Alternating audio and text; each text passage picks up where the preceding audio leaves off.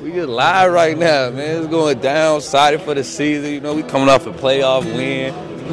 I mean, you know, we had a couple wins.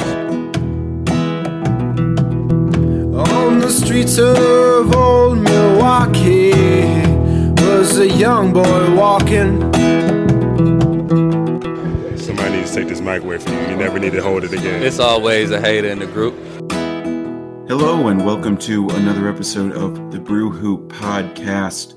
I'm Adam Paris, co-managing editor of BrewHoop.com, joining you we're recording this on a lovely early Sunday morning, but it'll be hopefully in your ears early Monday or whenever it is that you're able to get to it. Joined as per usual by Kyle Carr and Riley Feldman, fellow compatriots over at BrewHoop.com. Hopefully you guys have had a lovely weekend. Any highlights so far, Riley? So I was able to scrounge together a ticket to see a band I was really excited about last night in Minneapolis, and they put on a heck of a show. I enjoyed it a lot, and unfortunately that meant I was out pretty late, and so this early morning recording is going to be a little tough. So if I sound a little hoarse or a little groggy, I apologize, everyone. I will do my best to minimize that as I'm able. Yeah, similarly, the fiance and I took a day trip to New York, and we got in back at like 1 o'clock to Philly or so. So in a similar state as you, Riley. What about you, Kyle? Yeah, Emma's out of town for the weekend, so I've just been staying inside and playing board games and Xbox. So I'm definitely taking the old man route and staying cooped up inside. Hey, nothing wrong with that. But speaking of old men, we'll talk about a couple of them on today's podcast in relation to the Milwaukee Bucks. We're talking, of course, as the season is about to get underway, about some of our expectations and what we deem as necessary for each player on the roster to have their season be deemed a success. So each of us have looked at it in our own way. None of us have. We tried to keep it broad specifically so that we would be able to have different ways of interpreting the question, and hopefully that'll lead to more interesting answers between all of us. So let's dive right into it because we know this could take a while. We're going to go up and down the roster, starting, of course, with the obvious candidate, Thanasis Antetokounmpo. So, Riley, what did you decide as the rationale for what would deem a successful season for Thanasis Antetokounmpo? So my first thought was guard Paul George and make sure he doesn't make the final shot to win us the NBA Finals. So that I think that would be a successful season. But in a more realistic world, what I'm looking for at a minimum is I kind of want to almost go just for minutes. So I think it was Old Resorter, a venerable member of the Brew Hoop comment section. But on Twitter the other day, he had a poll out there. It was like, how many minutes will Thanasis play this season? I think it had like 400 to 1,000, 1,000 to 1,400, something like that.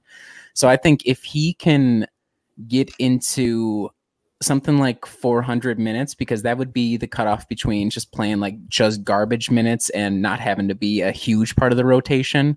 I'm not even going to look for any sort of stats or anything along those lines, because the only thing we have to go off of is his previous stint in the NBA, which was a whopping 2-game and 6-minute total time with the Knicks in 2016, in which he scored 6 points total. So I think it's a little tongue-in-cheek to be like, oh, can you do better than you did in New York? Like, can you get more stats? It seems like he's going to get more minutes than that. But for me, it's not even stats, just purely will he get not garbage time minutes?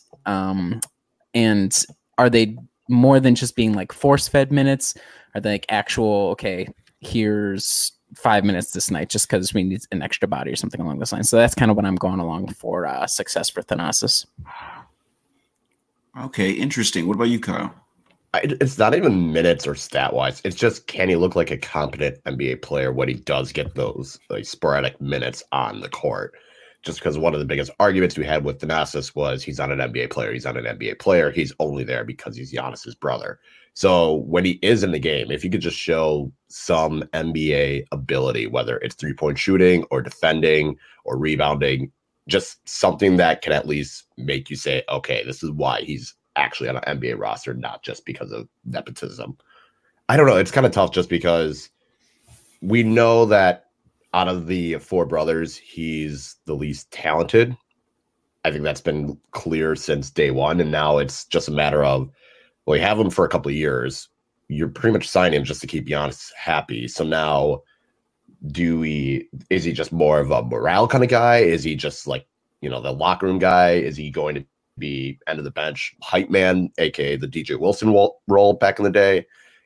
I don't know, but I think for him, success would just simply be he's an NBA player, and we'll still question the signing. We'll still think it's not a great signing overall, but at least there's a skill set that you can point to, which with most end of the bench guys, that's all you can really hope for. Yeah, flashing at least one NBA skill would be a really solid development for him. At least in the preseason, he's looked a little more competent than I had expected. I probably undershot this a little bit. I just have my notes just say he's Bonzi Colson, which like I think already he's exceeded some of Bonzi Colson's accomplishments by getting a successful NBA contract and not being a two-way guy, et cetera, et cetera. But really, I don't feel like Thanasis should really be tasked or charged with playing many actual rotation minutes in any games that matter this year. I would hope that he's able to get garbage time. And the cool thing about this Bucks team is that there actually probably will be a lot of opportunities for him to play in real NBA games because there's such a high volume of garbage time with the blowouts that typically happen.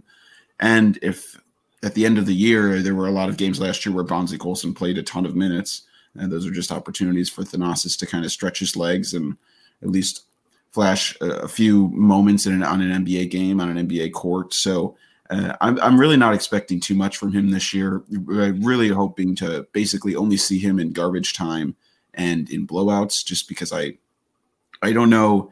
I just don't feel like he is someone who's actually going to contribute at all when this team actually gets to the level that they're trying to get to. So I don't feel like it's that necessary, and I feel like they'd be putting the team in a bad situation and potentially him in a bad situation by making him try to do more than he's actually capable of. Yeah, I think that's reasonable. And I don't even know, like, even if they did give him minutes, like how would you even, if people are interested in like what would be a statistical breakdown for like, oh, this is a positive year.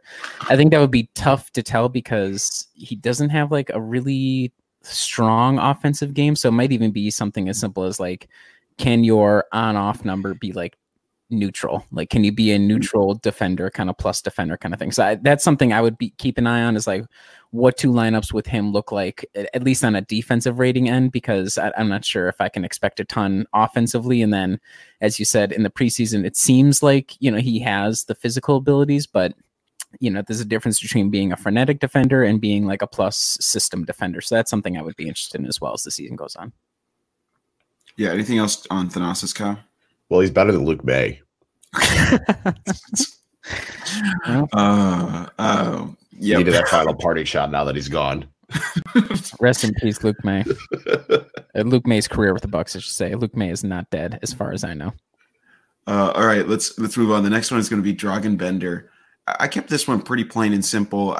Hoping that he might be able to stick around on the roster this whole season, but for him, I really think it is all with what the Bucks are asking their bigs to do. I think it's all about the 3-point shot with Bender. So his rookie season, he shot 28%. Sophomore season, 37%, and that was by far the highest volume of his career up to that point. And then just 21% last year on lower volume. Obviously, got buried a little bit behind DeAndre Ayton, but his stroke looked pretty good in the preseason. And really, for him, in any minutes, if he gets spot minutes, or if there's an injury to one of the other bigs, they're really just going to expect him to hopefully be able to shoot the three. And then Giannis is probably going to have to help clean up for his defensive mistakes. So if his 3-point shot is back around the above 30%, around like the 33%, where teams have to respect it, that really is enough for me to deem it a successful season for Bender. What about you, Kyle? I mean, I don't think he's going to be the all-star candidate that a particular person that DM myself and Bucks Film Room had done, but I think kind of the same thing. Maybe being that stretch 5 where he can just come in, can shoot around 35% from 3. I'm not expecting he might be a good rebounder. I don't know. It kind of looks like someone that wouldn't be, but I just say being a okay stretch 5, if he were to be called upon in a blowout, or if there were injuries and he had to get playing time, can he at least, kind of like the same with Thanasis, can he at least look competent? I think he's got a little bit more of a skill set. Defensively, I'm not sure if there's really much for him. Dragan Benders is a weird kind of player where was he bad because he was on the Phoenix Suns, or is he just not a good player? And I think that's really the question that I'll have. So being a stretch five that can shoot 35%, I think would be a success in my opinion. Yeah, and I think for me, it kind of ties into both of your guys, but really, excuse me, the success for him this season is, can he survive the non-guaranteed contract from hell? Like, will he be able to make it all the way through the season? Because I think, I don't remember how many cutoff dates there are, but it feels like there might be 6 or 7 cutoff dates for when the Bucks can jettison him while like parts of his contract is guaranteed. So I think if he's doing those things that you guys just described, and you know, I know last week, Adam, you said that he kind of almost looks like Ersan light a little bit. And so is he able to do enough kind of like replication of what Ersan does in limited minutes without being like a total train wreck to justify the fact that we need this guy just for some more depth? Like, you know, is he going to be a better option in Bud's mind than DJ Wilson at the end of the season if for whatever reason you need him? So I'd say live out your contract. If you can make it and stay on the Bucks until the end of the season, that's a success, and that would obviously tie in with him playing well enough to deserve keeping on the contract. So yeah, that makes total sense. And obviously, as we move up the roster, we're probably going to have more lengthy discussions about the players who are going to matter, expectations for regular season and playoffs. And the next one that we're going to is our beloved Donte DiVincenzo. So Riley, what did you have as success for Donte? This one's even like simpler than the other ones. It's just like, can you play 45 games? I would like to get him over. Doesn't have to be starts. Doesn't have to be any sort of minute load.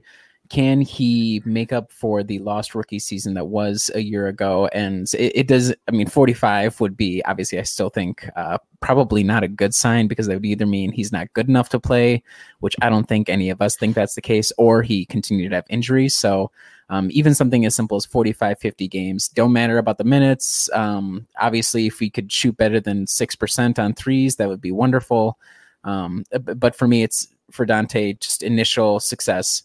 Can you play 45, 50 games and play those in a way that are justified and are healthy and continue to be super duper healthy and super healthy and the healthiest guy on the roster? So simple for me, just be healthy. I literally had he plays 50 games. What about you? Okay, there we go. Boom. I had 60 games. So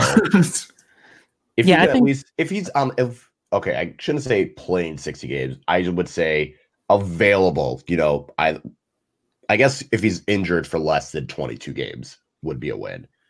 Maybe he won't play, but at least he's healthy enough that he could make the bench. And maybe it's just like a case of Pat Connaughton or Sterling Brown or, you know, Wesley Matthews and Kyle Korver all getting the play time that he would have gotten. But he is at least healthy. So less than 22 games injured.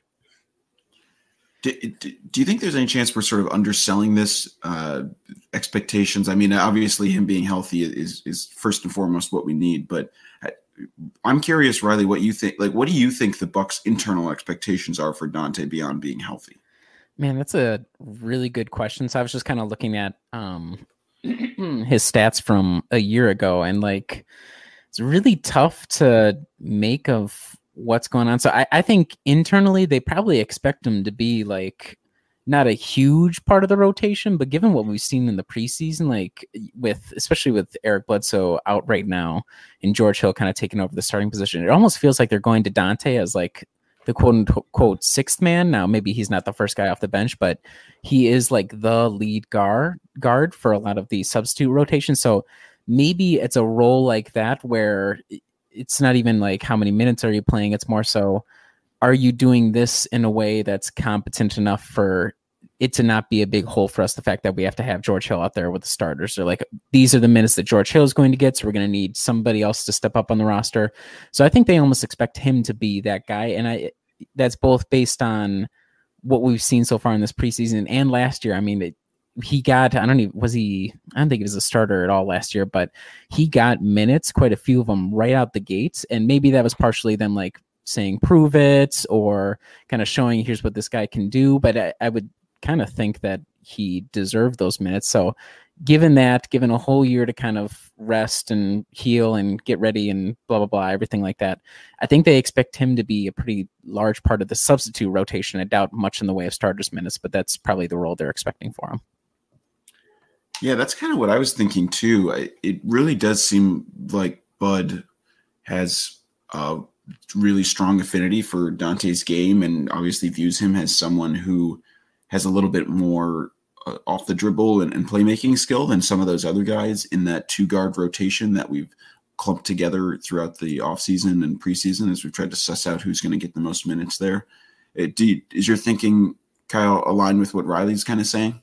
Yeah, it's just a little bit tougher just with the players that are going to be ahead of him. Like I said, Sterling Brown, Pat Connaughton, Wes Matthews, Kyle Korver. And you can assume that Kyle Korver and Wes Matthews will get playing time ahead of Dante. So unless he is, the playing as a 1 with the bench units with Eric Bledsoe injured, it's just tough to know where he's going to get the play time.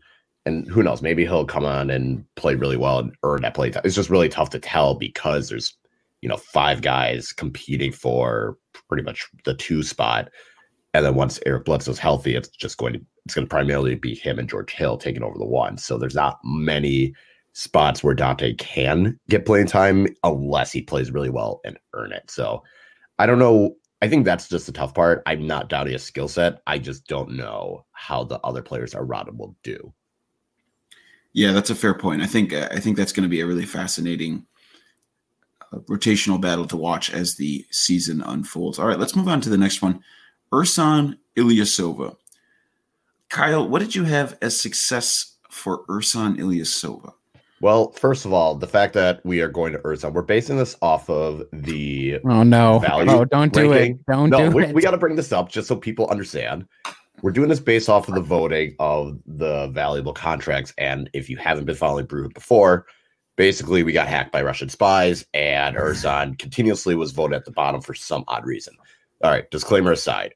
For Ersan, I think it's just continuing doing Ersan things and not facing a steep decline in his shooting ability. He's going to take charges. He's going to get rebounds. Hopefully, he doesn't go through as bad of a shooting slump as he did last year. So I think just doing what he does without age rapidly approaching him, just because this seems like it's going to be an expiring contract. I don't know if the Bucks are going to bring him back for the team option. I doubt it, but he's still a good player to have. As much as I am sour on Ersan, he's still someone that to come off the bench and play at the 4 and maybe even the 5 at times, it's not a bad option to have. So I think just continue what he does without aging terribly. Yeah, I have almost the exact same thing. I basically just said he stays being Ersan. It's incredible his consistency he's had over all these years, and somehow able to continue doing all these weird little tiny things, whether it's putbacks or take charges or odd step back threes. It's incredible how he's been able to maintain that production throughout all these years. So if he's like you said, Kyle, if he's able to do that without some sort of precipitous decline due to age or turning into like a defensive turnstile that seems completely unplayable, I'd say that's a huge win for the Bucks, especially after that big contract that they signed him to a couple summers ago. What about you, Riley? I think for me, it's can he keep the young guys at bay? So can he continue to maintain his spot? Like I am the first guy who's coming off the bench at like a forward spot for subbing in. Am I able to, if I'm Ersan, am I able to continue to, based on the statistics, I mean, if you look at his per 36 stats, it's been like the exact same stat line since 2006, 2007 with like just slight variations in percentages and like totals, which is super remarkable. Like you have to credit the guy for the fact that he's been so good at what he does for so long. So I think same along you guys, if he can continue to do that, but more so if we're looking at it from a not like stats, is he doing well enough where they can't justify putting DJ in front of him? They can't justify putting Dragan Bender in front of him. And is he still doing well enough where if the Bucks want to go to like a small ball 5 kind of position, can we have Ersan out there? So I think for me, abstract speaking, just maintain your place on the roster. And I don't see, if he continues to do what he did last season, that he wouldn't be able to do that. But that's what I'm kind of looking forward to, is there might be some sort of push internally, like, well, we have to really figure out, like, is DJ somebody we can actually have out there? And if Ersan's able to definitively play well enough to say, well, we can't really justify putting DJ out there because it'd be maybe a train wreck, then I would consider that a success for Ersan. That ties in really well with our next person we're going to, DJ Wilson, who I actually literally was talking about the exact opposite of that for Wilson. For a successful season for him, from my standpoint, he beats out Ersan or Robin for minutes on a consistent basis, and Robin Lopez, obviously, I'm referring to.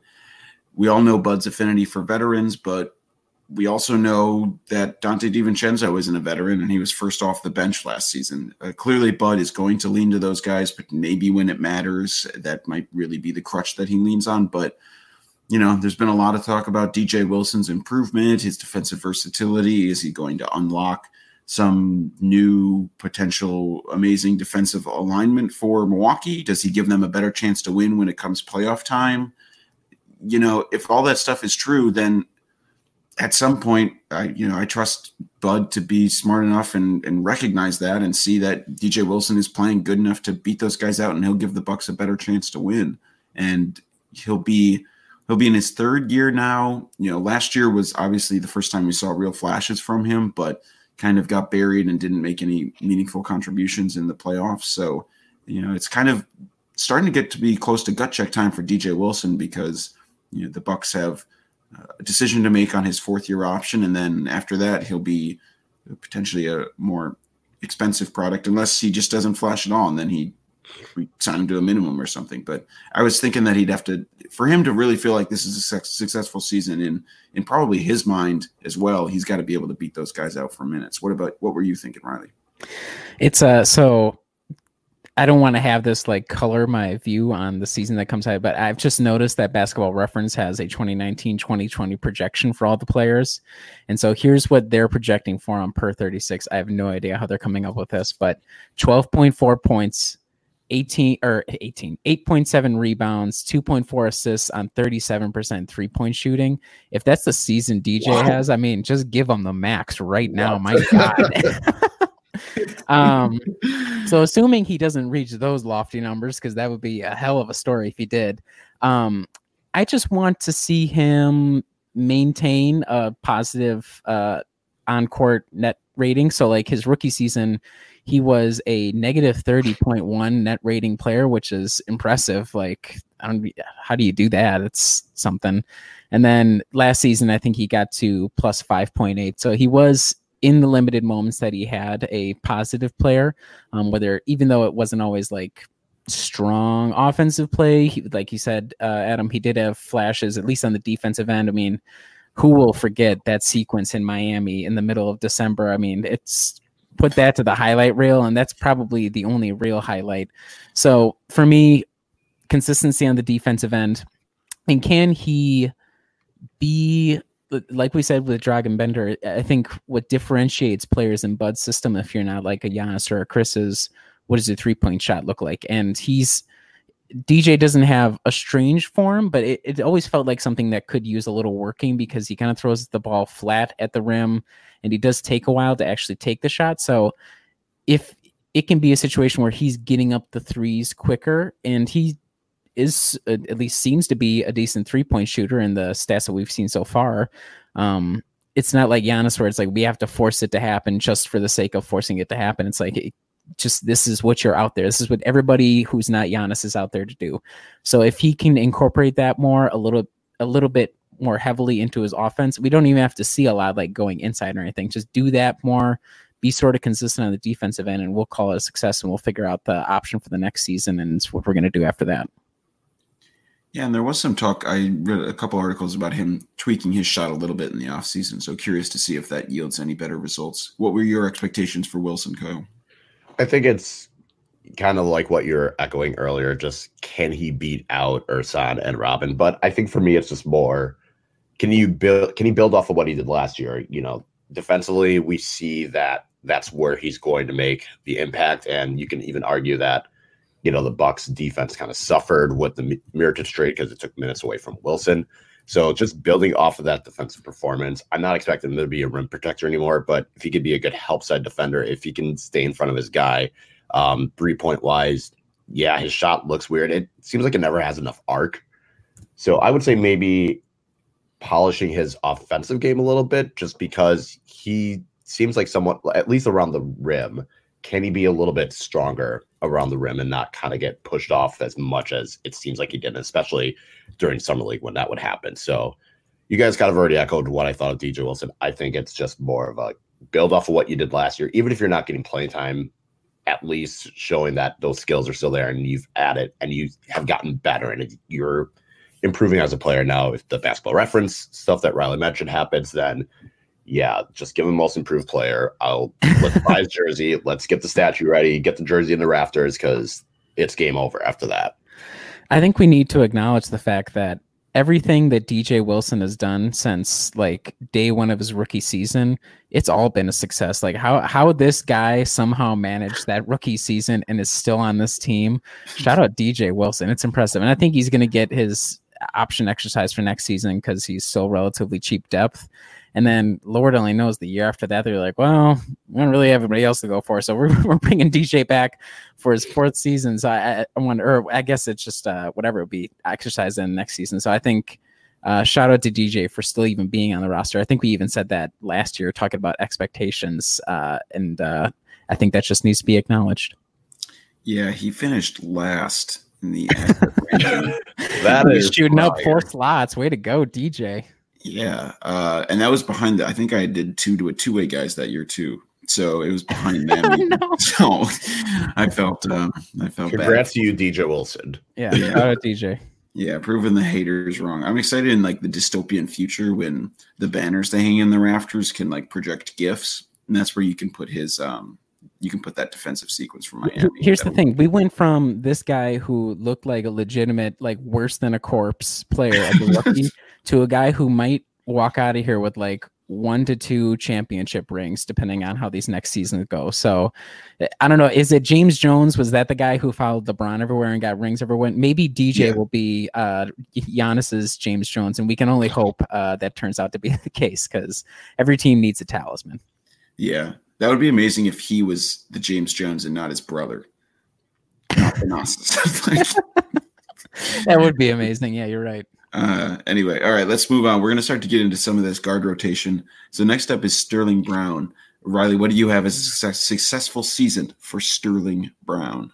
I want him to, he doesn't have to be the starter again in the playoffs. I think for any of these guys, once we start getting into the wing discussion, it's going to be for success for like a regular season. We saw it last year. They all kind of get minutes based on injuries and just kind of like who's hot, who's not. So I'm not even going to look at it like, what did you do in the regular season? Because I believe Pat, maybe Kyle Korver to an extent, Wesley Matthews, all those guys are going to get time at different spots throughout the season. So I want to see Sterling being one of the main guys in the rotation come playoff time. And it's not so much like main guy in the rotation because we're short staffed like they were against the Pistons. I want to see him put it all together. And I think he kind of did that last season, and I have no reason to believe he wouldn't be able to again this season. Are you able to justify having a main spot over like the Pat Connaughtons of the world? Because I think it's pretty straightforward, at least in my mind, that Sterling is a better defender than a lot of the guys that are going to be in that wing rotation. And so last year when we went to Pat, I was like, well, we just need to try somebody else here, so let's go for it. Can Sterling do enough to be like, well, we don't have to question it at all. He's a main part of the rotation come playoff time. It doesn't have to be in the starting unit, but I'm trying to look what he did. What was this playoffs? He played in 11 games, started 5 of them last year. If he could play in, 13, 14 games, and maybe like it'll be 18 minutes instead of the 14.7 he gets last season. So that's kind of what I'm looking for. It doesn't even matter about the regular season for him. Interesting. What do you have, Kyle? I had improved version of Tony Snell, just because I kind of mentioned it last week, but with Tony Snell's departure, I think Sterling Brown would be the ideal person to kind of slot in and be that 3-and-D guy off the bench. Obviously, we all think Sterling has like not necessarily a more defined skill set than Tony Snell, but I think he does other things that Tony Snell wouldn't. Tony Snell is kind of more of he'll just stand around the 3-point arc. He'll shoot a three. He'll help his teammates up. Well, Sterling Brown, he can dribble. He can kind of drive to the hoop more effectively. He's more of a dogged defender. So I think an improved version of Tony Snell, which I think would get him minutes on the court compared to Pat Connaughton, would be a successful season. Just because he's also coming up on a contract year, I'm sure. So he'll want to, make sure to give Bud a reason to keep him around. Yeah, the contract year is actually a good point. And Tony Snell is slightly the forgotten man from last year's rotation, especially with how he got injured, fell off, didn't really make any sort of splash in the playoffs, given he was still coming back from injury, and then gets shipped off as part of the trade to clear some salary. So, yeah, I had Sterling Brown as averaging 2 assists per game, somewhere in that area. I believe he was at 1.4 last year. I just had it up here. 1.4 last year. And obviously his minutes will change as the season goes on. But really the crux of what I'm trying to get to there is that he has a little bit more creation and off the dribble game. I think that's going to be necessary for him to try and differentiate himself from the other guards in that rotation. So he's not as much of a one-trick pony as some of the veterans might be. Granted, there's lots of arguments to be made that you don't always necessarily want a guy like Sterling Brown, who isn't amazing at driving, taking advantage of that kind of stuff. Maybe Giannis should be doing that all the time. But I think you need guys like that who are willing to, and able to step up, especially with the absence of Malcolm Brogdon. Yeah, more drives will probably go to Giannis and Eric Bledsoe and stuff. But I think you still need guys who are able to fill in and do that just a couple different times a game to give your offense a little differentiating punch. So I'd like to see if Brown can up his assist game a little bit. Yeah, I would agree. And we've seen in all his summer league appearances, and even when he was with the Herd, it's like that's the role that they've tried to incorporate him in. So I wouldn't be surprised if that's something they try again. And it'll be a question with like Dante as well, because Dante might be a better ball handler per se for like substitute rotations. But you're right that if we can get something a little bit stronger out of Sterling in terms of driving kick, which is kind of a big ask for a guy who doesn't have a lot of assist totals to his name. It doesn't seem like he's really like a supernatural passer. He's okay, but all you have to really be in this offensive system is okay. So I would agree that if he's able to kind of do a little bit more of facilitating, just in not even in the way that Malcolm did, because it's tough to replicate that. But I agree that some sort of role like that, if he could fulfill that, that would be awesome. All right, next up is an elder guard, Kyle Korver. So, Kyle Carr, what do you have as a successful season for Korver? Don't be washed. That is my biggest fear. After that Mirotic trade, where we all thought, okay, here's a stretch four, his shooting ability is going to get Milwaukee over the top, and he absolutely was terrible shooting-wise in the playoffs when the team needed him most. So, for Kyle Korver, it's simple. Don't be washed. Just because I'm not going to question his shooting ability. Defensively, it's going to be rough at times just because he doesn't have the same speed. But if he can still shoot the ball, that's fine. That's a success in my book. I think his is very similar to I liken him to Mirotic, but I have him as basically being a successful Mirotic and not awful Mirotic. And basically I just wrote, he hits 3 threes in a quarter in a playoff game. And I think that's really all I need him to do. I think that's why he was brought in. He was brought in basically to be the Mirotic, but the Mirotic that makes 3-pointers. And I know he can do a little off the dribble stuff. He showed some passing, and that's been really cool to see. But in reality, he's supposed to be Eddie House. He's just supposed to be the guy who's going to get hot for one game, win you a game in the conference finals, in the finals, wherever it may be. That's why you have Kyle Korver in. That's what I want to see from him. Yeah, so what I had written down was, and this was kind of in contrast to last season, I want to see 2 Players Tribune pieces from Kyle throughout the season talking about how great Giannis is, because Pau Gasol, we're not gonna be putting his jersey in the rafters. All that veteran leadership really came up huge for us in the Eastern Conference Finals. So thanks a lot, Pau. It was really great to have you. And so for me, not washed would include, and I think Kyle's written for the Players Tribune before, so this is not new territory for him. So can we get two pieces out of him in a more serious mold? I don't even know what to expect, because this is a dude who still played like 20 minutes a game last season.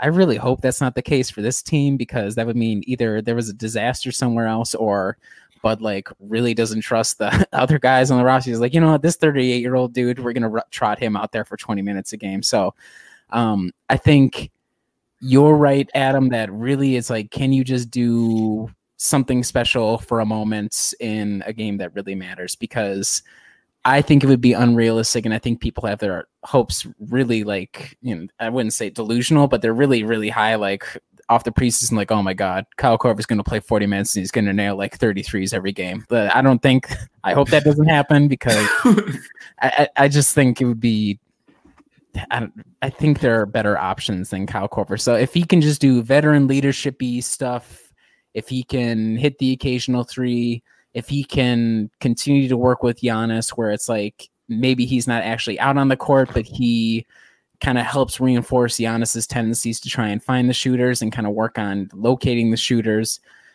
And I think those are all things that Kyle Korver can do without having to be like this huge piece that you have to have on the court. I would consider that a success for Mr. Korver. Fair enough. Okay, let's move on to the next one. Back in big territory, Robin Lopez. Kyle, what do you have as a successful season for Robin?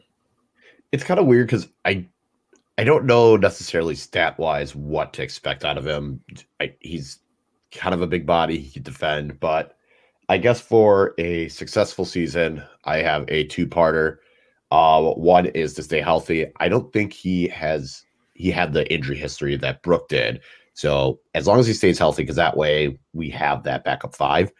And then also, this is more of the playoffs, but neutralizing Joel Embiid or Al Horford come playoff time, because I'm expecting the Bucks to face Philly in Eastern Conference Finals. So just neutralizing one of them would be successful. Otherwise, I don't know. I feel like he's going to get out there, going to rough up some dudes, get a couple of rebounds, maybe shoot a three.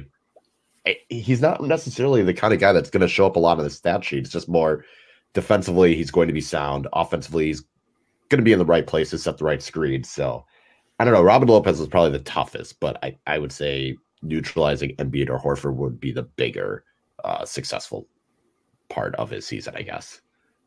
Yeah, I think you're right. He is interesting in that it's hard to give necessarily. It's hard to peg down what his stats might be this year. You kind of expect him to get a decent, 10 to 15 minutes or so per game backing up Brook. But you're right. It was hard for me to put any sort of statistical framework around what I expected for Robin this year. I have similarly, just mine is a little more broader in terms of the defensive sense, but I have basically the Bucks rim defense / defensive rating remains just as similar with Robin on the court as when Brook is on the court. If you actually look at the Bucks, of course, had a historic rim defense last year between Brook Lopez's size, just blocking tons of shots, and Giannis Antetokounmpo being down there. But with Robin on the court, his team's the opponent's field goal percentage at the rim has actually been pretty good throughout his entire career. Actually, overall, better than Brook's numbers if you look at it. So, if he's able to just maintain the same sort of defensive presence at the rim, and I would say especially also understanding the nuances of Bud's defensive scheme, I think it's underrated how incredibly hyper intelligent Brook Lopez is at managing the defensive 3 seconds, knowing how high to come up on a screen to consider if a ball handler wants to pull up for a three / lure them in to take a mid-range jumper or recover back when they want to try and take him off the dribble. Those are all just it takes really, really high intelligence and also a good amount of athleticism. So I'm just hoping Robin Lopez, if he's able to basically be the Brook facsimile on defense at the rim, that'll be a hugely successful season for me. Yeah, I had pretty much the same exact thought. And if I was to like peg down a specific number, kind of following on what you said there, Adam, I would like to see his block percentage go up a little bit. So last year, Robin's block percentage was at 4.2%, the year before 2.8%, and he's a career average 4% block rate. And for Brook, he was able to increase that up to 6.5. And the thing with like both Brook and Robin is neither of them are like really amazing athletes. Like obviously every player's an athlete, but they don't have like the jumping ability, like leaping ability. They both have like longer arms, but it's not so much you see them like, wow, that guy's a physical presence just based on like his energy level. And so if we could see Robin increase from like 4.2, like 5.5, or even get somewhere up to 6, which I think would be kind of a large ask if he's going to be out there with the subs. But kind of off the back of what you said, if he can replicate, and I don't imagine there's a reason why he wouldn't be able to, what Brook does. And I'd be curious if they try to run out more lineups with both Robin and Brook and Giannis, how does that look defensively? And, you know, is Robin able to do enough as whatever option in that trio to justify those minutes? So I would agree that just maintaining what your brother did, but with the subs as best as you can would be great. And then kind of what you said, Kyle, it's tough to predict because we never really saw this team with a traditional, you know, quote unquote, traditional 5 last year, because I think it's unrealistic for anybody to expect Robin to like come out and like replicate what Brook does on the 3-point shot. I don't see that being something that happens. Maybe, you know, if he has a whole nother season to work on it next year, it's a little bit better, but I don't see that coming this year. And last year we had like Thon, who I wouldn't call him a traditional 5. He was just like a crazy person. John Henson for a little while, and it looked like John Henson was about to ascend to like Hall of Fame status with, you know, a 60% 3-point shot. I would have been curious what John would look like in a whole season in Bud's system, but it's tough to predict what to expect from him. So defensive plus offense, you know, actually thinking about it right now, it would be interesting to see if Brook is going to continue to be this like 3-point monster. Can Robin be his opposite and like really give the Bucks an interior, like quote unquote traditional center offensively speaking? And yes, everybody might roll their eyes like, oh, well, who the hell would play that in, you know, the year 2019, which granted, that's probably a valid point, but I would be curious to see what kind of new look the team would get if he's out there offensively. So can you be, you know, and I think he can be a decent interior scorer in a way that a lot of the other guys on the team are not. And what does that look like for options for Bud at least? Oh, I would be interested in that too. All right, let's move on to next one, Pat Connaughton. I have a successful season for Pat Connaughton. And this isn't like technically he needs to have this, but last year he had 25 blocks. The year before he had 22 in Portland. I would like him to have less blocks this year. And I would like him to have less blocks this year because he's not leaping at every single shot contested. Yes. That is possible. It's really cool when you get him, Pat. Looks awesome, you know, that you had that cool block that led to dunk or whatever against Boston in the playoffs. Great work. But the reality is when you're leaping around like that, you're really costing the Bucks defensive framework a little bit of its structural integrity when you get out of position like that and jump into the stands and crash into people's beers. So please just keep your feet on the ground. Just do a nice controlled contest, and I'll be really happy with that. We know you can jump high. We all watched the combine, or we looked at the numbers. Just keep your feet on the ground, strong contest, stay within the framework of the Bucks. What do you have, Kyle? Yeah, that's a pretty good one. I would also add less than 3 times a game where I'm wondering where are you compared to the rest of the defensive shape.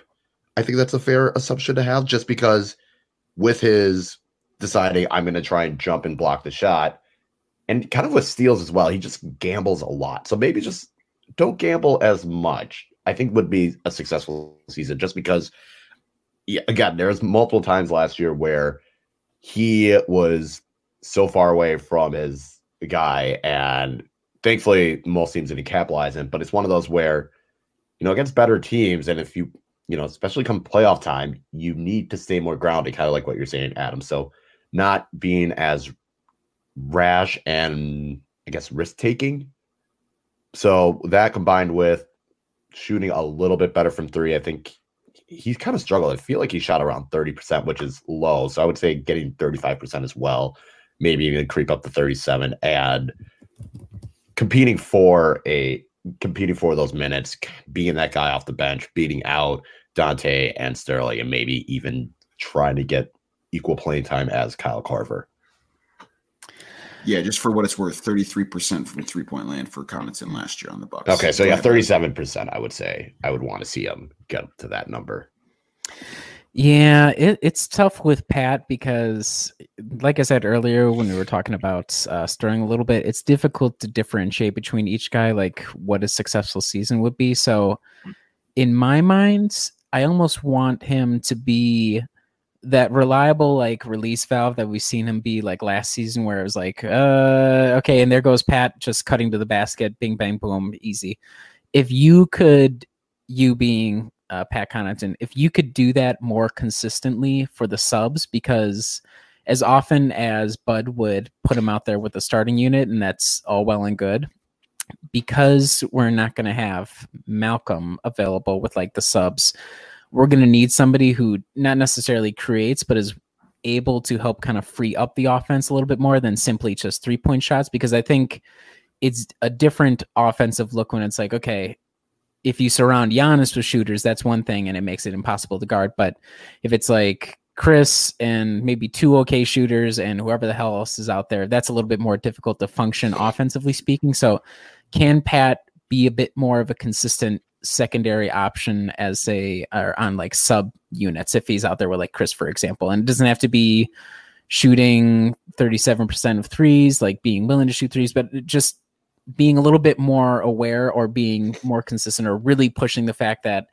I'm going to penetrate. And even though it won't always result in me getting the ball, if we can kind of keep the offense in motion, that'll kind of keep defenses on their back foot. Whereas if I'm just standing in the corner, if that guy's standing in the corner, if I'm standing over here, or they're standing over there, that makes it, I would think, a little bit more difficult for a sub offense to operate. So that's what I would like to see, is be a reliable second option. It doesn't have to be like he's scoring a S load of points. He's just reliable. Thank you for the self-censor there. Yeah, sorry. You're good. Got close. Got real close. I mean, the reality is this might be his 5th year in the league, but he's really only played consistently for the last 2. So there is a little bit of room to grow. I was heartened by some of the stuff he did in that last Minnesota game, actually, with a bunch of sub lineups. He was bringing the ball up, I think, twice, and Dante DiVincenzo was basically just running straight through the lane without the ball, cleared it through, and Connaughton was able to find a shooter in the opposite corner with a really nice pass. It's not necessarily driving or creating offense, but it is sort of just along the lines of trying to do a little bit more offensively than just being the guy who's spacing it or cutting, like you were saying, Riley. All right, let's move on to our next player, Wesley Matthews. So, Riley, what do you have as a successful season for Wes Matthews? So I think so far it's reasonable to guess that he's going to be the main starting guy. So I would say start in all of your appearances, which would seem to indicate that he is the best of the guard options. So however many games that be, whether it be like 67, 70, 75, however many, be the starter. And then beyond that, just be, you don't have to be a Malcolm Brogdon replacement. If you can be an even more plus shooter, and whether that be shooting quicker, shooting at a slightly, it'd be tough to beat the higher percentage, but I think he's a career 38% 3-point shooter. So can you do that? And are you able to do it at a high enough rate and with enough frequency and with enough speed to really give this offense a whole new look that Malcolm just did not have, that I've been told by a lot of people, because Malcolm was so quote unquote hesitant to shoot. Does that gravity open up new things? So be a starter, continue to earn starters minutes. And I'm assuming when you're earning starters minutes, that's because you're giving enough punch elsewhere on the offense to justify your position. So that's what I'm looking for. What'd you have, Kyle? So based off of his past seasons, he's consistently shot at least 36% from 3. So I'm going to say 37%, plays 60 games, starts over half of them, and shoots around 5 threes a game. I think all those are in line with what he's been doing. He's also another guy where he's not as old as Kyle Korver, but he did have that Achilles injury. So how much did that affect him, and how much is that going to bother him as he gets older is going to be a question mark. But for the deal that he got, and if he can just continue doing what he's been doing, I think that would be a win for Milwaukee. And like I said, I don't think he's going to get as many 3-point attempts, throughout the course of the season, but I would say, 37% and still getting about 5 threes attempted a game. I like it. I had kind of envisioned he'll probably be producing at a relatively similar rate in terms of field goal conversion. So for mine, it was give this man a successful season for me for Wesley Matthews is less minutes on the court, because this man deserves a break. He deserves to not be run into the ground. Let me read you. So I'm pretty sure he tore that Achilles in like 2014-15, last season with Portland. Yeah, as far as I remember. Next season with Dallas, this man averaged in 78 games almost 34 minutes per game. And then he averaged 34.2 minutes per game in 73 games the next season with Dallas. And then 33.8 the next season with Dallas. And then last year, he averaged 30.3 across the whole year at 32 years old. I think this man just needs a little bit of a reduced role. I think he needs to not feel like he has so much wear and tear on his body, especially at an advanced age. And for a Dallas team that relied on him actually pretty heavily offensively to try and produce, I think a successful season for Wes Matthews is getting into the Bud rest and recover minutes split, trying to give his players an opportunity to maximize their minutes as opposed to overexposing them. So I'm hoping that for him that creates a more successful season and he's even more productive in those minutes that he's given. Yeah, I think that's an interesting point, because when was the last time, like even pre-Achilles injury, that he wasn't like one of the main offensive options on whatever team he was on? Even last year with Indiana, Oladipo went down, so I was like, all right, it's the Wesley Matthews show from here on out. And like, that's not sustainable given his history and just how long he's been doing it, I don't think. So I agree, a reduced role. But I'm curious, like, not everybody, but I think a lot of people speculate that he came to Milwaukee because he would get a starting role and he would have like a pretty big role. So yes, it would be great if he kind of was able to dial it back, but is that something he wants or is like really willing to do? I think it'll be tough for him to justify not doing that given the way the roster is and the other starters, but that's something to keep an eye on, is like, how does he feel or how does he respond, or is he even more efficient, or does that kind of throw him off because he's so used to having that large role? So that'll be interesting to watch. Yeah, that's a smart point. I think out of anyone on the roster, he seems like the guy who, given the fact that he signed for so little, feels like he might have the most. It feels like it feels the most in line to have an expectation coming in. Like I don't know how much expectations Robin Lopez has. Korver, I don't really know. Bender, God knows. Thanasis, Jesus. But I mean, for Matthews, he definitely came here with the expectation of playing, like you're saying, Riley. So how is the organization going to kind of square that with their preconceived notions of probably trying to give a guy a little bit more rest and play him in a little fewer minute allocations to hopefully give him a bit more punch in those times where he's on the court? And I think just one more point on Wes, and this kind of goes for George Hill as well. Both of them, another thing that could be a success for both of them is like, can we keep the Malcolm Brogdon comparisons to a minimum? Like, is he able to do something different enough, or kind of, whatever, be productive enough for people like, well, if we had Malcolm out there, it would be XYZ. So that'll be something to keep an eye on as well. As like last year, I think I don't remember what exactly I said a success for Chris was like, can we keep the complaints about the coming contract to a minimum? And that didn't happen. It didn't happen, obviously, but it'll be kind of similar for Wes and George. It's like, narrative wise, can you keep the like lamentations about Malcolm being gone? And Wesley's going to have it even worse because he's taking directly Malcolm's spot in the rotation. And so what does that look like? And is he able to do enough in a way that's, positive for the team, where it's like, well, it doesn't matter all that much that Malcolm's gone?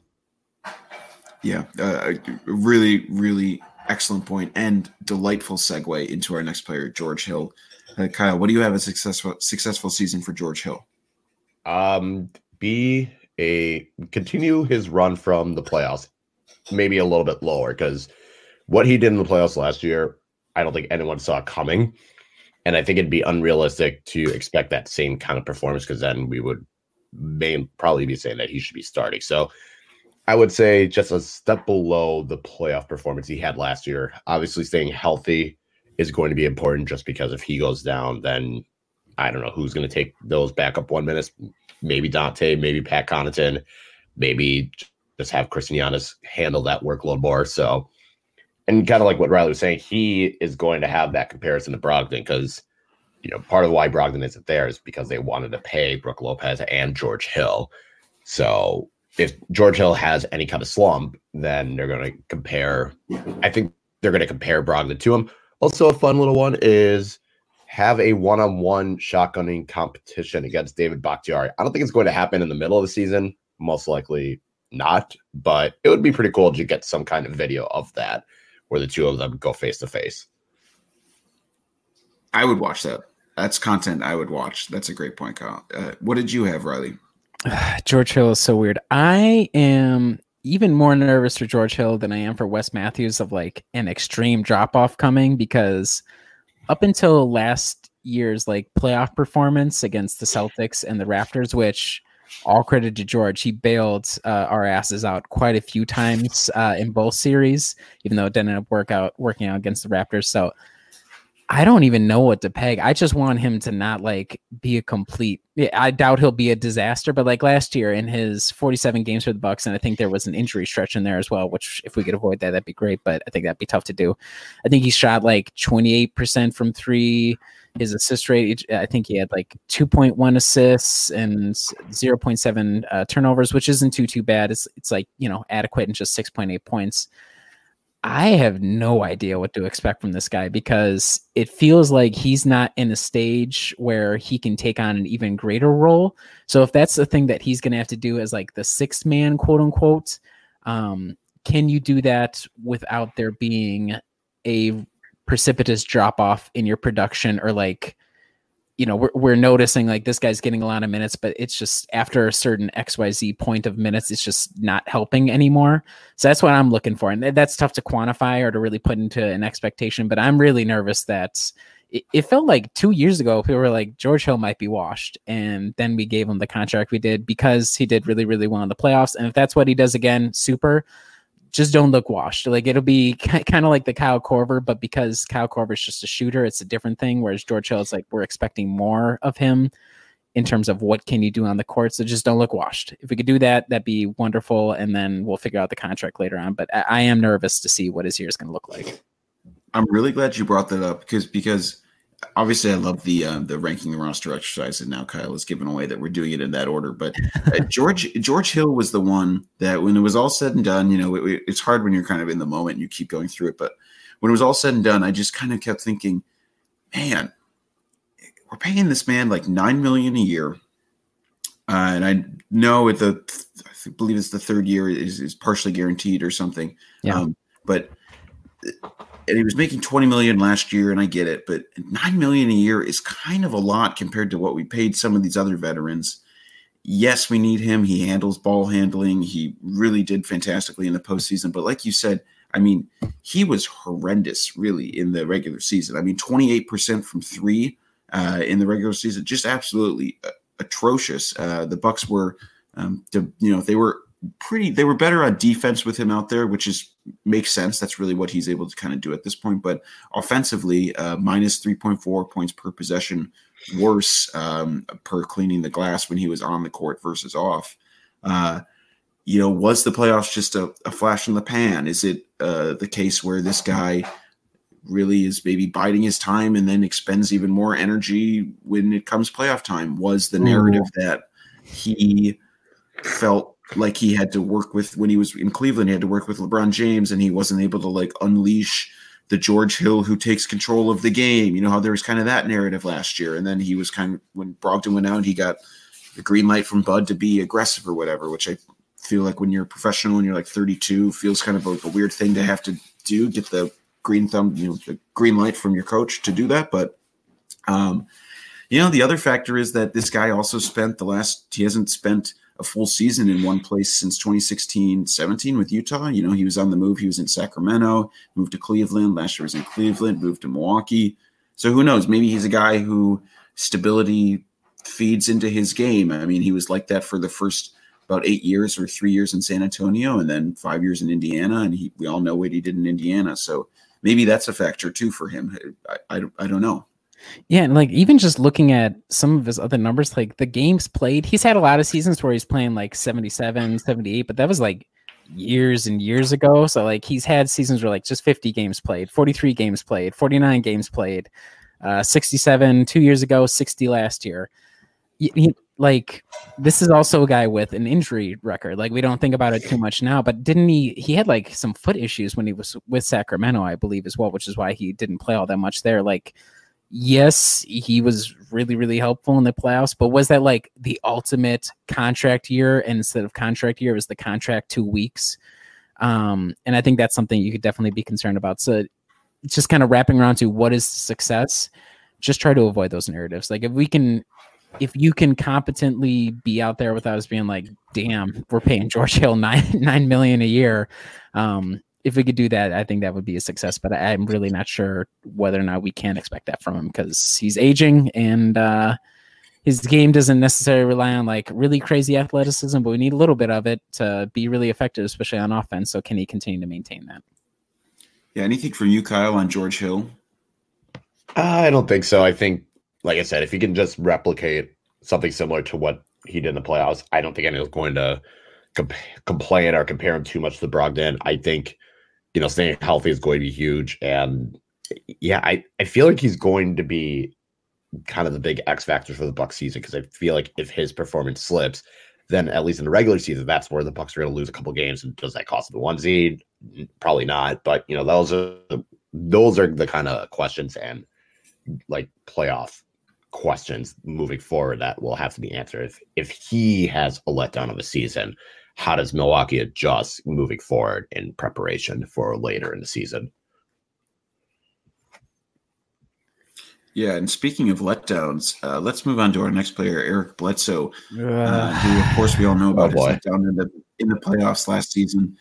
Going to be probably impossible to avoid that narrative. We couldn't avoid a lot of it last season either. Let's start with you, Kyle. What's your expectations for a successful season for Bledsoe? 0 disastrous playoff series. Ugh, that's it. That's a big ask. That's a really big ask. I know, but that's the only thing I can deem it as a success because I think he'll make first team all defense if he continues to play in the regular season like he did last year. But none of that matters if he has another train wreck of a playoff series because we saw it in his first year against Boston. Then he kind of shook that off against Boston, then had a train wreck of a series against Toronto. The Bucks can't win a championship if he has a train wreck of a series. So 0 disastrous playoff series would be the only thing I can really call a success for Bledsoe now, especially that he has his contract.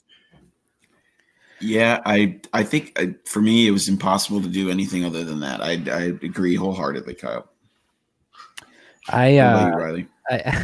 I absolutely agree with you guys. I think it'll be interesting to see what this rib injury does for him. And I doubt it'll have like really lingering effects, but like, he's a guy who a lot of his game is predicated upon like his athleticism and his ability to just blow by guys and use his strength to get by guys. And so if he has a couple of weeks off where he can't really like even work out all that much, and it seems like he's back, so maybe it's not that big of a deal, but I agree that the playoffs is key. And it's not even like, there's a reason why we have Chris on the team. There's a reason why we have Giannis. Like those are all great. Yes, Eric being able to do what he does in the regular season and bringing it over, that would obviously push us over the top. But in his playoff appearances career season, so he shot 42.9% when he was with the Clippers. That was like 2011, 2012. Not bad. That's from 3. The year after that, he shot 11% from 3. The first season with Milwaukee, he shot 31.8% from 3. And last year, just god awful, 23.6% from 3. Like, I don't even know how that happens. It's making that Boston season the year before almost seems good. 31. Yeah, exactly. Like 30. Pretty good. Like, wow, I'd die for that. Like, the Bucks are dying for that. Like, Jesus Christ, please make a shot. So if we can get him back to like 30% from 3, and it seemed like even when he was struggling against Toronto, he was willing to like still try and go inside, even though he wasn't a super duper great finisher inside, unfortunately. Because I think, let me see here. Yeah, field goal percentage. He actually shot 75% within 3 feet of the basket, and that's including both the Celtics and the Detroit series. So he was still able to shoot at and like convert at a really high level inside, which is what this team needs. The issue is when he's taking 5 shots or 5 threes a game and he's making 20% of them or whatever, just one of them. And so successful or playoffs would be obviously the goal for everybody. And I think that includes like shooting 30% from 3. Like, can you be enough out there that teams just don't totally ignore you and then you get in your head and it's a vicious cycle where it's just like, why are we even playing this guy? So that's what I'm looking for. And hopefully it comes true. Have his version of the Kyle Lowry 2018-2019 playoffs. Like if we can finally break through, then obviously I think that would put the team over the top. So to just do what Kyle Lowry did last year. 100% agree. It's going to be impossible to avoid this narrative all season long for Eric Bledsoe. It's a bummer because I really like watching him play, and I really appreciate what he does in the regular season. I think he was awesome last year, spectacular, but the reality is this is going to loom over him the whole year, kind of like it did last year. So kind of a bummer for him. All right, next one, Brook Lopez. Riley, what do you got for a successful season for Brook Lopez? Oh, for me, actually, kind of what I was thinking about, maybe this is like, if you look at the stats, maybe I'm totally wrong. Did it feel like to you guys that he sort of disappeared during the playoffs a little bit, like especially against the Raptors or the Celtics, to kind of feel like he just kind of didn't exist anymore? Or am I remembering things? Well, I feel like with the Raptors, he had his great game 1 where I would say single-handedly won that game for Milwaukee, and then kind of tapered off and faded away throughout the rest of the series until game 6 when he was the only guy that could generate offense. So yeah, I kind of agree. I don't know about Detroit and Boston just because those series were just so quick and Milwaukee had destroyed both of them with relative ease. But, maybe he did, because I feel like I didn't really highlight much of Brook Lopez in games 2 through 5. And then it was like games 1 and the second half of game 6. I was like, okay, this guy's going to try and win Milwaukee the game. Yeah. And so he shot terribly against Boston. Yeah, I kind of remember that. Like, so here's what I'm kind of thinking in my mind for successful. I think we can reasonably expect him to do the same exact thing that he did last year in the regular season. So what I would look for is don't get in your mind where I wonder if almost, and this is doing psychoanalysis from 500,000 miles away, so take this with the largest grain of salt, but this was still a guy who he was an interior scorer, and he is and was a really, really good interior scorer. And we've even seen it like in the preseason, last regular season, et cetera, et cetera. He's still a good interior scorer. And even though he's transitioned to being such a dominant outside shooter, I do wonder where maybe last season things start getting tight. It's like, oh crap, we're in the Eastern Conference Finals and I'm the 7-footer who, yes, he's an accomplished shooter and that's part of his mindset, but like, I would have to go back, and maybe I'm totally making all this up, but maybe there's something where he's worried about taking a lot of threes. Is like, well, is that really the most valuable way that I can help out the team? So if we can be a little bit more consistent, either shooting and making the 3 and not worrying about it so much in critical moments, like in the Eastern Conference Finals or whatever, or alternatively, I would kind of be curious, like, can it be a successful season if he incorporates a little bit more of a different look to his game, whether that be kind of doing a little bit more inside? And I'll be kind of putting together an article looking at whether or not that would be a valuable look for the team. But maybe a successful season isn't just, hey, can I shoot 50 billion threes? Like, yes, you can do that. Everybody knows you can do that. And it's really impressive and it's really cool and everybody loves talking about it. But are you threatening almost becoming one-dimensional, which is weird to say in the year 2019 where you have a 7-footer who's shooting threes, but it's like, can you add more to the team by doing something a little bit different? And of course that would have to include Bud using him a little bit differently, like using him inside, or whether it be like a facilitator from the elbow, whatever it is. And maybe that's not the best way to use him, but I would kind of say a successful season is either being a little bit more not hesitant or contributing a little bit more in a playoff series, or giving the team a little bit of a different look. So it's not like, okay, Giannis, charge at those guys. All right, Giannis, charge at those guys. Hey, Giannis, can you go charge at those guys? Like time after time. If we could do something a little bit different, I think that would be valuable for Brook and his success. Yeah. What did you have, Kyle? Well, last year he shot about 36% from 3, which that seemed about on par for what I was expecting. But in the playoffs, he only shot 29%. So I would say in the playoffs, getting that even to 33% would be huge. And I know we always have questions on his health, but the last few seasons, he's actually played over 70 games. 2014-15, it was 72. 2015-16, 73. 16-17 was 75. 17-18 was 74. And then last year, he played 81 games. So I think durability questions can be put aside for now. So now it's just a matter of, kind of like what Riley was saying, he doesn't have to be so one-dimensional. And I think what we saw the second half of Game 6, you're going to have to do more of that just because, if Giannis is struggling or Middleton's struggling or Bledsoe's struggling, you need a second player to get baskets. He's going to be that guy where you just give it to him down low and let him. He still has the skill set to do it. So I would say stay around that 36% from three, try and get at least 33% from three in the playoffs, and kind of get that low post game going in the playoffs when things are slowing down a bit. Yeah, I completely agree with you, Riley, in terms of adding offensive versatility. I think he could be the fulcrum for that because we talked a lot about how this year, what new looks is Bud going to install? We saw his system get quote unquote figured out against Toronto and all that kind of stuff. So it was like, what's the chess match that he's going to play? And Brook Lopez feels like the easiest piece to move just because, like you said, he was essentially kind of this one-dimensional person and he unlocked the offense that Bud wanted to run. But if you're looking to try and add some new wrinkles and some new looks, he seems like the easiest guy who had a large part of his game essentially shoved to the side, put on the shelf for a while to unlock this different potential part of his game.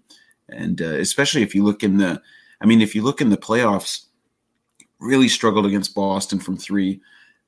In Toronto, obviously we all know about his game one performance. And it was heartening to see him get to the line a little bit more. He barely got to the line against Boston. But I think the other thing when we're thinking about expectations for him, especially come playoff time, that I didn't even think of, and this narrative isn't always true, but the last playoff series that Brook had been in was 2015, Brooklyn against Atlanta, just a round one. And he had only been in one playoff series before that, 2013 with Brooklyn, and then 2014 he was hurt. So this is a guy who really does not have that much experience in the postseason, and that certainly wasn't something that I was thinking about coming into the postseason last year at all. Dude, was anybody happier than Brook Lopez that Eric and Chris both struggled? He's like, whew, man, they're going to take all that heat. I'm good to go over here. Oh, yeah. I was going to say, was anyone happier than Chris Middleton that Eric Bledsoe struggled in that series? There's like an order of operations. Like Eric was really, really sad. Chris was slightly happier because Eric had a bad series. And Brook was slightly happier because Chris and Eric both had bad series, respectively. So, and no, I think... And this is, I'd rather not people get on our backs. It's like, I'm not advocating that, like, dude, we need to just feed him down in the post every single time down. But I think it's reasonable to expect this guy who for a long, long time was like such a dominant inside scorer. And yes, Giannis is a really dominant inside scorer. And the way that the team plays, it optimizes all that. But it's like, there's nothing wrong with trying to go to somebody else's strengths and using that in a way to like, okay, this is a look that the other teams have not seen Milwaukee do like all season in any sort of like really big way. So how the hell are we going to, get around this? And I think that would just be valuable where, like you were saying, Adam, it gives Bud a tool and he would have to actually like adjust and use that tool for it to even mean anything. But give Bud as many options or as many ways for him to bail himself out. And I think it's reasonable to say that Brook being able to go inside or being allowed to go inside a little bit more. Yes, it's not ideal. Yes, it's not nearly as like cool looking or it's not as optimal for the offensive system, but I mean, the optimal offensive system got us outed in 6 games in the Eastern Conference Finals. So be willing to do something a little bit different if that gives you better options. All great points. All right, Kyle, second to last one here. Chris Middleton, what do you have for a successful season for him? Yeah, I would say the same thing as Eric Bledsoe. Maybe just, but it's not like Chris Middleton had, I don't know, because I want to say don't have a train wreck of a playoff series as well, but I feel like, I mean, everyone's going to argue about his contract. That I've just accepted that's his fate. Everyone's going to complain about it. it is what it is. But, it's weird because in the playoffs last year, he still shot 40. Wait, does it really say 43%? Hold on. That seems ridiculously high. Yeah, no, 43%, which I guess makes sense because he was a flamethrower against Boston. So had to come down off that 61% from 3 against Boston. Right. I was like, that seems really high. I was like, oh yeah, because he couldn't miss against Boston. But I think it's just become an all-star again, just so it can erase the doubts that people may have had last year. I don't know what more we can expect out of Chris Middleton. I don't think his game is going to get any better. I don't think there's really anything that he can necessarily maybe be a better playmaker. That's the only thing you can really ask for him to improve on. But otherwise, just can shoot a little bit more threes would be great. But I don't think that's going to happen. Shoot better in a big playoff series. Again, I don't know if that'll happen. So I guess making an all-star game would be a successful season, that and combined with don't have, a train wreck of a playoff series like he did against Toronto a couple years ago when we found out he was actually just like super ill and had to go to the hospital. So I don't know what more Chris Middleton really can do, and people are going to argue about his contract until it runs out, and that's just the fate I've accepted. I had the exact same idea. It's like just make an all-star game again. Like, and that's weird for a team that has such lofty expectations, but I would say if he makes another all-star team, and I think that's definitely not outside of the realm of possibility given the way the East is set up, I think that would be validating. And I think it's difficult to really quantify like what else you could expect from him in the playoffs. Like, yes, it would have been really awesome if he averaged 30 points a game in the Raptors series, but I'm going to continue to like chalk up at least a little bit of it to the fact that he had to guard Kawhi. And even though it wasn't like wonderful, he was decent defensively, and that's a lot of energy they have to expend there. So I agree with you, Kyle, and I haven't even surprisingly heard all that much complaining. I mean, it's just preseason, so who knows about his contract, but if we can just do like averages from a year ago playoffs wise, and if we can keep our open disagreements and fights about taking the mid-range with Bud to like 2 during the season, I think that would be a success. And so all that combined with an all-star appearance, I think it would be a pretty good season for Chris. I think I had the hardest time with Chris Middleton. It feels like he's sort of reached a peak of his career where he's going to kind of plateau out now. And if he's reached this high contract, he's got this big contract. If he is what he is for a lot of time, a lot of Bucks Nation seems kind of resigned to that. I'm really curious. Obviously, he did really well or pretty well against Kawhi Leonard in the playoffs or whatever. I mean, Kawhi didn't really shoot all that well, and he was switching off the role with Malcolm Brogdon as well. But I don't know. For me, like a successful season for Chris Middleton, he like might have to find a way to up his game. I know, like what we all said, like he expended a ton of energy in that Toronto series, guarding Kawhi and whatnot. But I mean, I feel like part of the reality is if the Bucks want to win, yes, they need Eric Bledsoe to be better. Yes, Giannis honestly actually has to play better. But like in a league where now it's 1A, it's second, it's teams of just duos. The Bucks barely even make that conversation usually. Like some people don't even consider Chris Middleton a part of that. Last season in the conference finals, here's how many points he scored in games 1 through 6: 11, 12, 9, 30 in the game that the Bucks lost by 18, 6, and 14. Make sure the qualifier in the 30. It sounds like, oh, very nice. Oh.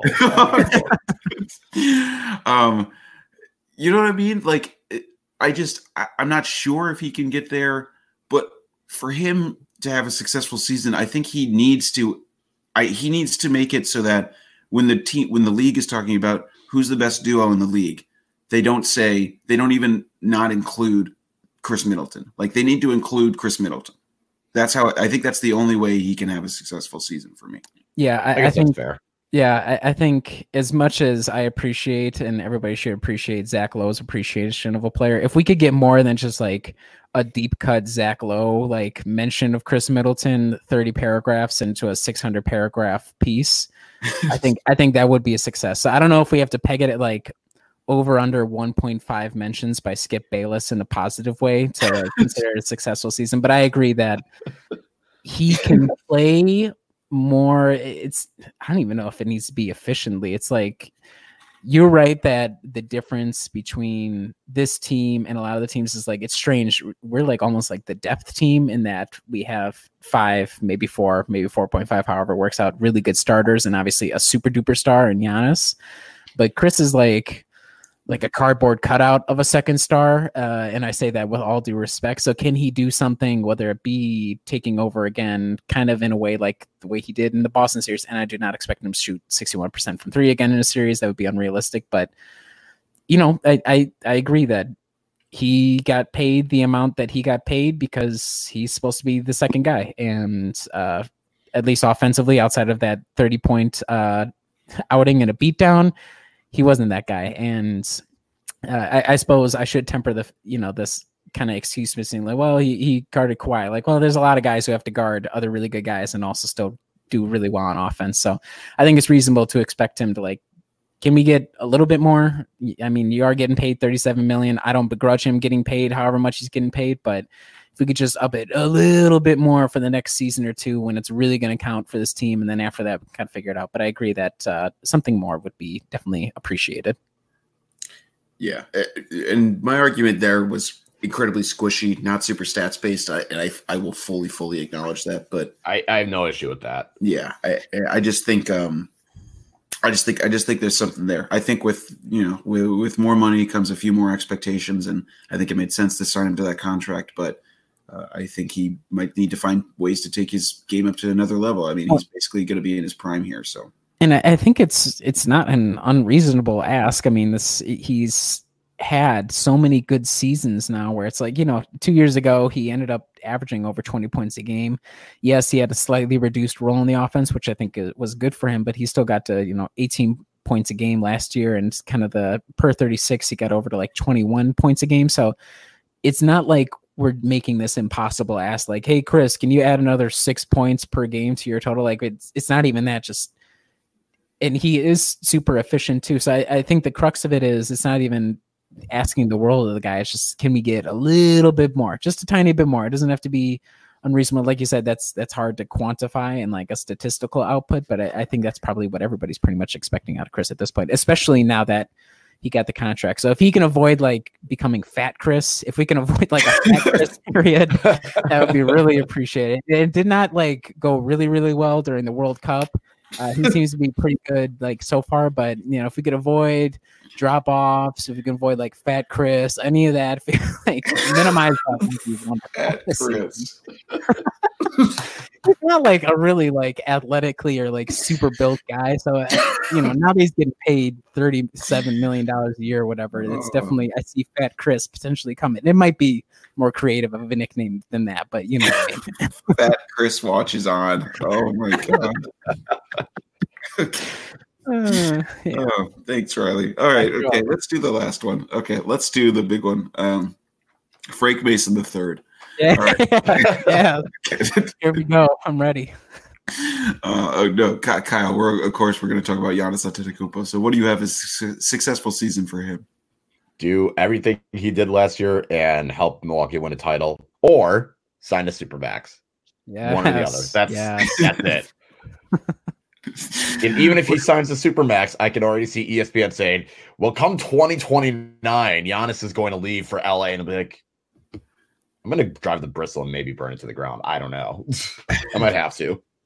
I can hear I can't remember his name right now. Who's the ESPN guy that follows LeBron around everywhere? Brian Windhorst. Yeah, I can hear Windhorst right now. Like, sources are saying, watch out for the Magic. 2029, watch out for the Magic. I see that coming. To Giannis' successful season, I want him to pick up all the hardware that he hasn't gotten already. So let's go get that Defensive Player of the Year.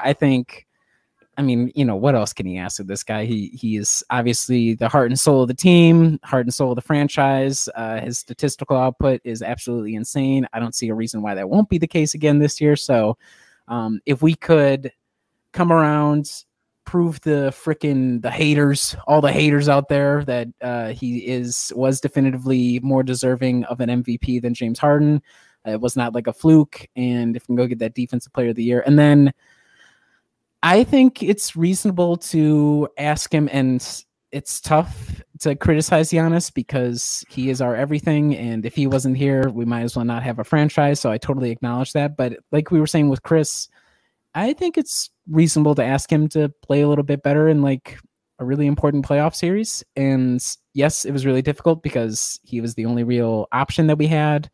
And Toronto had a lot of really, really good defenders. And it's just like, man, we're going to have to batter through this wall or find a way around it. And it was not happening. So I think it's reasonable to say, hey, Giannis, the really, really like amazing player that you are all the time, let's just bring that a hair more in the playoffs. And that would mean the world, I think, to this team, because when he struggles, the team struggles. And that's just kind of the yin and yang of having a team that's built so specifically around a guy who is as talented as him. But if he's not going at 110%, then obviously, as we saw last year, the system kind of gets a little clogged up and it's just not as efficient. And then you don't have as many like other good alternatives to go to because everything's predicated upon this guy, which is reasonable, but is a little bit dangerous as well.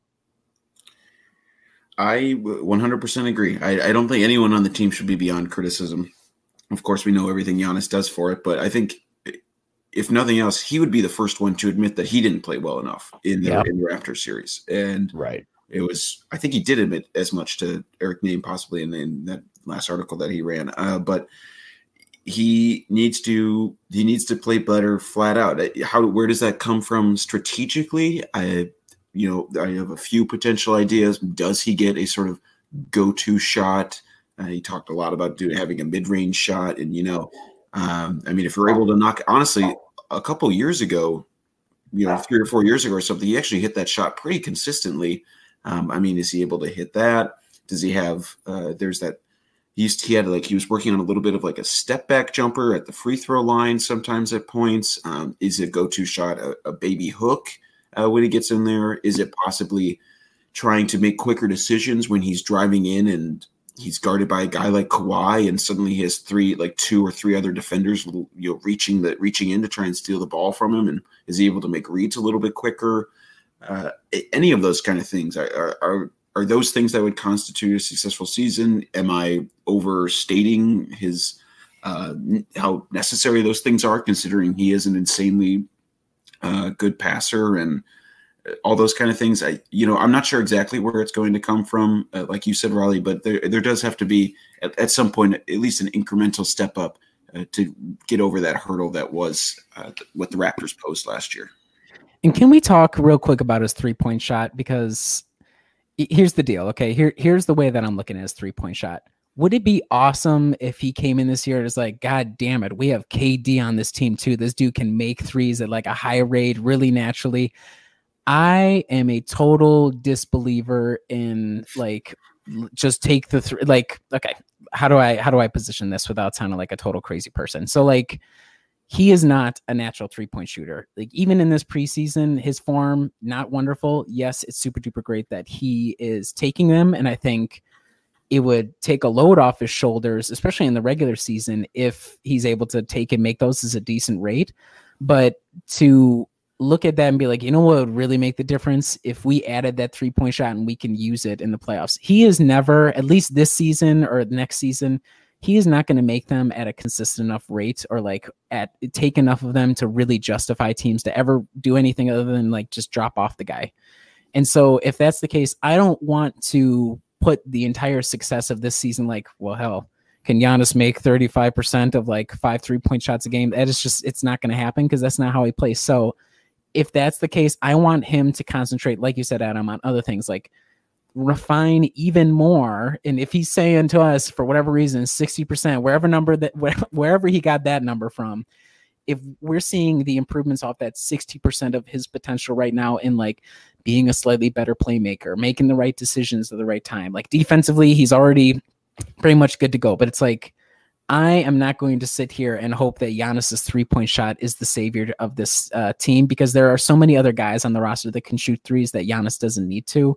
And so emphasize areas that aren't the 3-point shot. Do not everybody else, do not get into the 3-point shot as like, this is going to unlock the title. Like, this is it. Cause it's just not, it's at this point it isn't. And so improve elsewhere, improve your playmaking, improve, you don't have to barrel into guys. Like, yes, your physicality is really impressive, but I do worry every once in a while, like the way this guy plays, we're not super far away from there being some sort of injury at some point, which is, what he makes him special is his physicality and his energy. But if that's the case, how long of a shelf life does that have? And obviously we saw it last year, it gets you an MVP, but can you do that and also be a really dominant force in the playoffs? So like, just choose your spots. I don't know. It's that kind of discussion has thrown me off a little bit this year. And I'm curious to see where that develops throughout the season. I don't see it as the savior, but I don't know how you guys feel about it. Yeah, I guess like, does Giannis need a 3-point shot? No, he does not need a 3-point shot. Even I think just him not hesitating to shoot that's good enough for me. Just because if he's willing to shoot it, if he's willing to do it without any hesitation, if it's just a catch and shoot and he's wide open, yeah, shoot it. But the expectation that he's going to be this like 35% 3-point shooter, I don't think A, it's realistic, B, it's necessary. And kind of like what you said, Riley, it's not going to be the savior for the Bucks franchise. Would it be nice? Sure. But then we might as well just cancel the season, because then Giannis is going to be the greatest player that ever played at that point. So it's not necessary for him to have a 3-point shot. I think him actually having a better mid-range shot would be better utilized with his skill set than a 3-point shot. And I know there's the whole analytics and blah, blah, blah, blah, blah. But I think for me, it's pretty simple. If he can consistently get a good mid-range shot that he can go to, kind of like what he was hoping to do this offseason, great. That's good enough. I'd rather have him be a consistently good mid-range shooter than someone that can hit 33% from 3. Yeah, I guess I'm just I'm confused. I guess this is probably not the best place to air all these grievances, but I'm confused. Like, what is the end game of Giannis adding a 3-point shot? Like, what does that even mean? Well, I mean, I think the issue right now is I like what Kyle was saying in terms of his ability to have less hesitation. I think that's really is key, because the time where the offense does feel like it bogs down a little bit is guy sags off Giannis by like 5 feet or whatever. Everyone's standing. Everybody on the court's like staring at him like, so what are you gonna do? Yeah, right? exactly. Because like everyone says like, oh, Joel Embiid's a shooter. It's like Joel Embiid's a worse shooter than Giannis. But no one ever says that, because Joel Embiid will fire up a 3 if he has a chance. Yeah. Yeah, you're 100% right. You're also right, Riley, in that even if he hits it at like 30%, Giannis hitting a threes at 30% is precisely the gambit that the Bucks are taking when they allow just about a ton of the bigs that they allow to shoot threes that they do. Their gambit is, let's let average 3-point shooters take 3-point shots. Eventually they'll miss, and they'll miss so much that they don't want to take the shots anymore. So, I guess that's where it is. I mean, if Giannis gets it up to 32% or something, I think the whole goal is just to try and make it so that the whole offense, the whole defense can't just like suck into a black hole where they're all like 5 or 6 feet away from the rim when Giannis wants to drive. Like, I mean, that's really the end goal of it. If they're able to do that, is just stretch, get Giannis's defender 2-3 feet closer to him. And that's more than enough space for him to try and make that move then. Yeah, I suppose that's true. I just think it's, and I don't want to come off as a guy like, it's 1985. We need Giannis all inside all the time. Like, I'm totally down with him trying to improve his game and add this shot. Like, keep working at it. That's fine. I don't want to put my expectations be like, if he starts shooting 3, this team is going to be impossible to, because like you were saying with bigs, I just don't see it in this season or next season where he's going to be making it consistently enough or like quick enough or whatever to make that a viable part of the offense. And I don't know, I guess that's just a really random tangent on Giannis' successful season, but there's a reason why I didn't include like his 3-point percentage in that, because I just don't see that as super critical right now. Maybe a couple years from now it will be, but I don't see that as super critical as a successful season. Whereas others might say, if he's making however many made threes, then that's a successful season. I don't see it that way, in my opinion. 100% worthwhile discussion to have. Anything else you want to say on Giannis, Kyle? Not really. Congrats on being a dad, I guess, or future dad. So, Oh, yeah, that's true. Yeah, congrats to Giannis. Yeah. Also, Giannis, last year, my challenge to him was try to keep allusions to your future out of Greek media to like a minimum of 4 times or something. I don't speak Greek. I don't follow the Greek media, but I don't remember there being a ton of that last season. So if we could replicate that, and also don't tell us about how awesome Milwaukee is and how you're going to have your jersey in the rafters, and don't sign the Supermax. So take that no comments if you have no intention of signing or unsure about the Supermax. That would be my advice to Giannis. There we go. PR spokesman Riley Feldman speaking advice to Giannis. DMs are open, Giannis, if you need somebody. I have free time, so let me know. Fantastic. Well, thank you to everyone who listened to this. It's probably going to be annual exercise now. We can finally have some real games to talk about in the weeks ahead.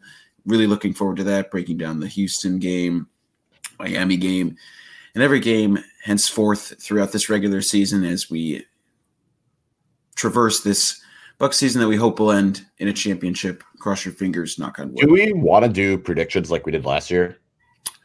What did we predict? I mean, no, like for the week. Oh, yeah, we can do predictions like we did last year. Thank you. Oh, yeah, that's a good point. Yeah. Shout out. I was just Kyle, like, wait, we should probably do that. Yeah. Who do we all play this week? I know we played the Rockets and it's the Rockets on Thursday, the Heat on Saturday, and then actually, yeah. Although by the time we record again, it's gonna be a couple weeks. So let's just do the first 2 games. So I say 2-0. Man, I will go 1-1 because I think not having Eric against the Houston in the Houston game is going to be kind of a tough ask. It'll be kind of a weird, like, adjusting. There's more different pieces for Houston than there is for Milwaukee, and Milwaukee's missing like his lead guard, unless maybe there's a chance Eric plays. But I think they'll drop the Houston game, and everybody's gonna be like, "Ooh, man, I told you Harden was MVP." I see that coming right out of that game, and I think they'll win the Miami game. So 1-1 on the start of the season. Yeah, I agree with you, Riley. I think there's going to be all those awful freaking narratives for one day after that Houston game if they lose. So I'm going to go 1-1. I think they'll pick up the victory in Miami, though. So Kyle, back par for the course, going with the optimistic route, and usually wound up being right last year. So we will see. But thank you again to everyone who listened, and we will talk to you again soon. On the streets of old Milwaukee was a young boy walking.